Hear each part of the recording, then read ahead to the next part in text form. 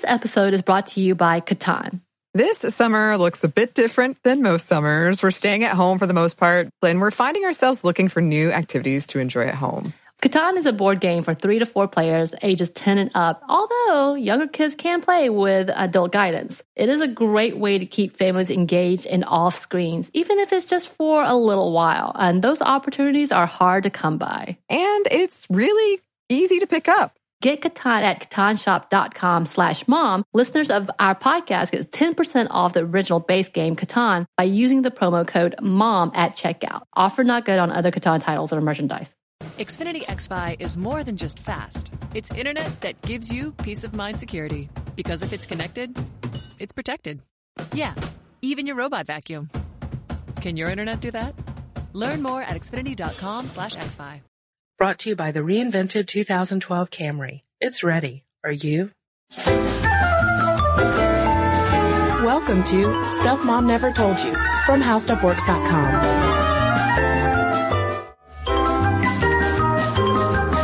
Hello and welcome to the podcast. I'm Kristen. I'm Molly. So Molly, it's after the holidays. We have survived the holiday season. You know? I don't know, Martin Luther King Day is coming up. I know, thank goodness. Another holiday to look forward to.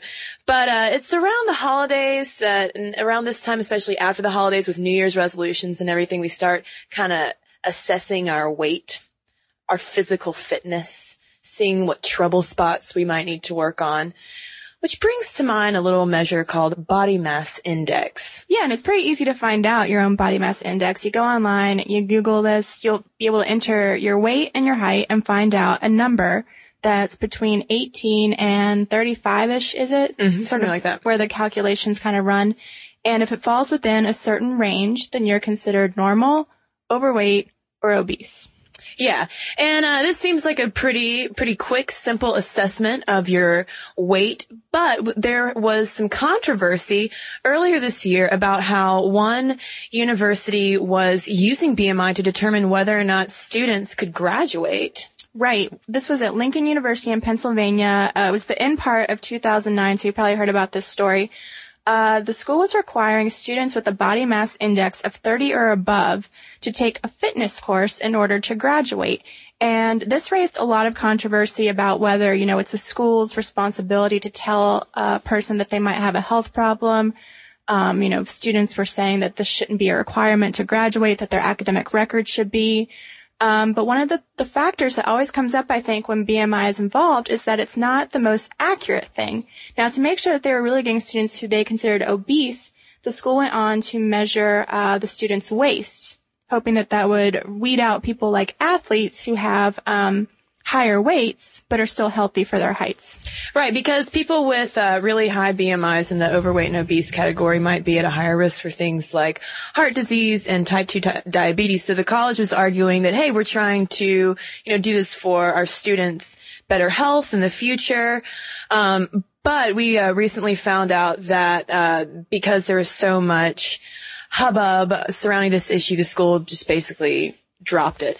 But the issue of whether or not BMI is actually a good predictor of health is still pretty controversial.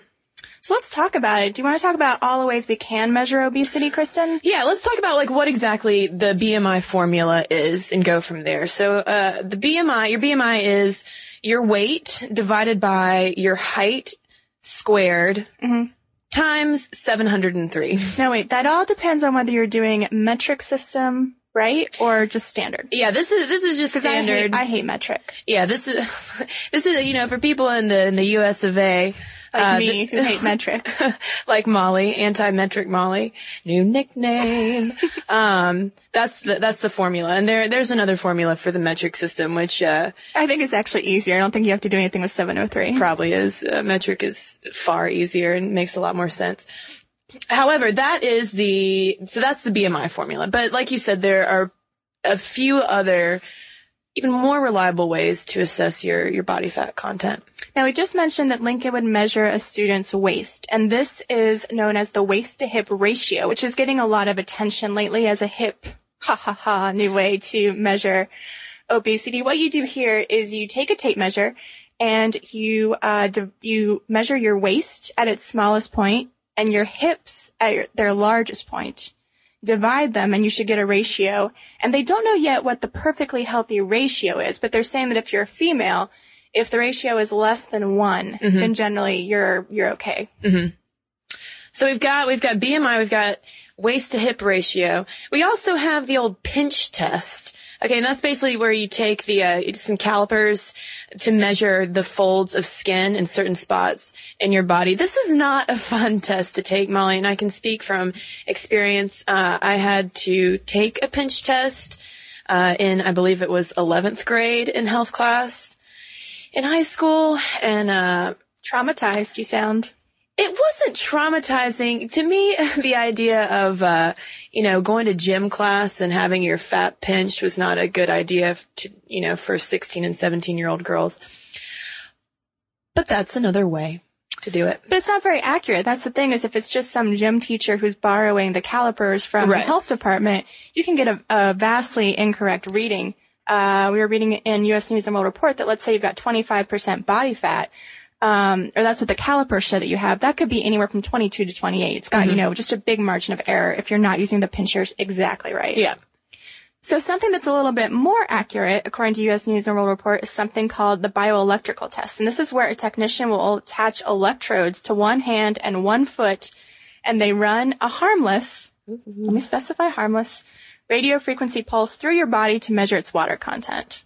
Ooh. I mean, space age, but again, I guess no way of measuring body fat is going to be tons of fun, but I can't imagine having radio frequency running through me would be good. But this is at a lot of health clubs, medicine clinics. It's not very available, let's say, to the general public.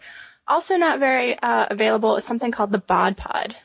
This is my favorite one. I would love to have for a the bod catchy pod. name. It's an egg-shaped chamber, and you climb in, you sit there for 20 seconds, and it can measure air displacement and tell you exactly how much body fat you have. So the bod pod's pretty spot on with this, it seems like so far. It's sort of the golden standard, and as most things that are the golden standard are, it's very expensive. And so it's only at a few hospitals. It's really not available to the general public, which is why the general public is still left finding a body mass index calculator online and using that to figure out how much body fat they have. Now, for the last test, Molly, the immersion test, this one seems like the most pleasant one to do because you basically just get in a pool of water and get dunked a few times. First, you will expel all the air from your lungs, and they dunk you in a pool half a dozen times. And it says it under or overestimates your body fat by only 1 percentage point, so still pretty accurate. It is, but that is just the recipe for the worst day ever to me. Getting dunked. Let me go jump in a pool for an hour and then hear how much body fat I have.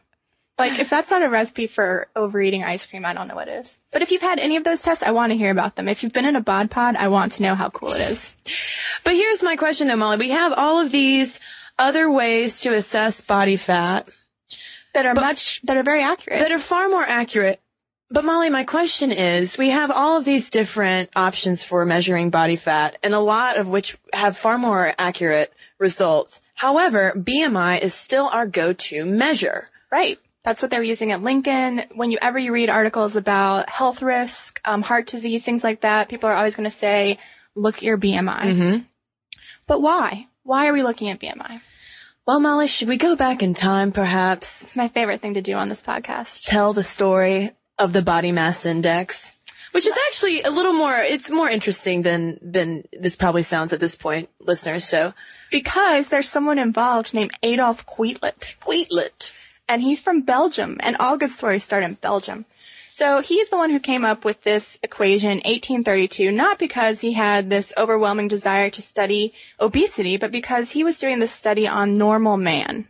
That means he was looking at everything about man that was average to figure out just what the most perfectly average man would look like, from his arm length to his leg length to his obesity. And I think that we should note that we got all of this great information from an article on Slate. So Quetelet went around collecting all of his data from several hundred countrymen, and he found that there were correlations between a man's weight and height. Basically, that your weight is going to be proportional to your height. Say, if I'm 10% taller than you, I'm probably going to weigh 10% more than you as well. So he makes this pretty decent finding, but it's not like doctors just jump on it immediately to say, oh, Queetlet, you've discovered how to measure this. It kind of sits dormant for a while. Yeah, because back then doctors weren't really linking illness to obesity. The first large-scale studies of obesity and health didn't start until early in the 20th century with the rise of insurance companies. Now, I find this really interesting because in all this talk of healthcare reform, you kind of wonder if we could save a lot of healthcare costs by coming out and telling people, hey, you're unhealthy, you need to change your habits, which is what Lincoln was trying to do, the school. So just bear that in mind when you think about what organization's role is in telling people that they're unhealthy.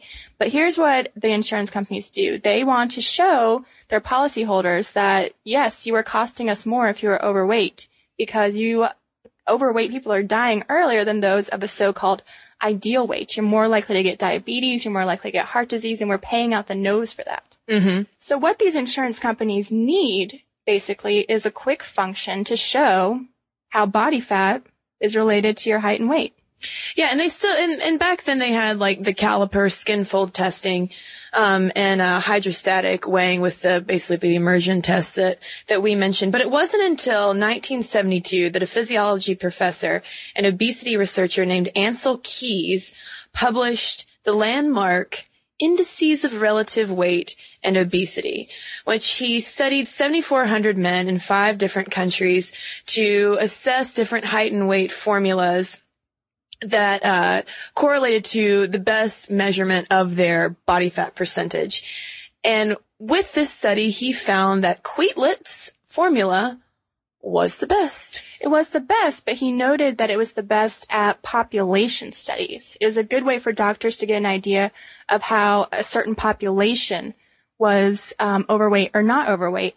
It was never meant to be used on an individual diagnosis scale. Right. And Keys was the one who renamed Queetlet's formula the body mass index. And then in 1985, the National Institutes of Health started defining obesity according to BMI. And what I thought was really interesting in this Slate article is when the NIH first started using body mass index to define obesity, it was very specific in terms of gender, in that you could have a BMI measure for a woman and a man, and the numbers were different. They were kind of odd numbers, like 27.8 was a cutoff for obesity, whereas now everything's sort of on the fives, like 25, 30, 35. Right. That's how they determine if you're overweight or not. But then in 1998, they just wanted to sort of sound like standardize everything. And that means that both men and women's BMI was measured the same way, despite the fact that women have a lot more body fat. And, like I said, everything became on the 5, so it was easy to remember. You knew as soon as you hit 30 on your BMI that was a bad thing. So not only do we have this measure that was originally intended for population studies rather than individual diagnoses, we also have the NIH coming in and sort of further watering down those standards. So we're starting to see how the BMI might not be the best predictor of your health. Because like you said, just to throw out a couple of things, like BMI is the same for gender, race. There are some differences for children and teens, but for the adult population, a BMI is a BMI is BMI. It doesn't differ for men and women. However, like you said, women tend to have more body fat than men. And at the same BMI, older people will tend to have more body fat than younger adults, which makes sense. They're losing their muscle mass. Exactly. And then, speaking of muscle mass, highly trained athletes who are very muscular will probably have a very high BMI that might put them in an overweight category because it's just looking at body mass rather than differentiating between fat and muscle. Right. So you can find many articles on the internet that just decry down with the BMI. It's not very accurate. Please don't go on the internet and decide if you're overweight just based on a BMI. A really good example of how this can work against you was a New York Times article from 2007 that Kristen found. It's called How Does Your Waistline Matter? Let Us Count the Ways. Ha ha ha. And this woman had a perfectly normal BMI. She didn't have many risk factors for heart disease, but then her doctor whips out a tape measure and does the old waist to hip ratio and finds out that she is actually in a high risk category for developing some of these long-term health problems.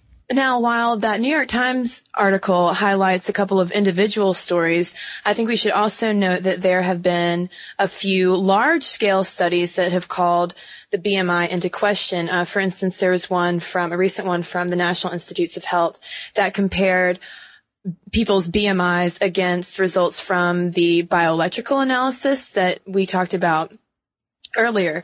And it found, for instance, a big gender gap, in these measurements where with men, the BMI had a better correlation with their lean mass, while in women, the BF or the bioelectrical test was a little more accurate predictor. And they basically concluded that the BMI is pretty limited in how well it assesses obesity. And in this case, it missed more than half the people with excess fat. And in addition, the Slate article also mentioned a critique that was published in the journal Circulation that said that since BMI is used in so many of these large scale just health studies that we see, and since BMI might also not be very accurate, we don't know how that's affecting all of this health research that's going on. So this could have a ripple effect into areas beyond just obesity.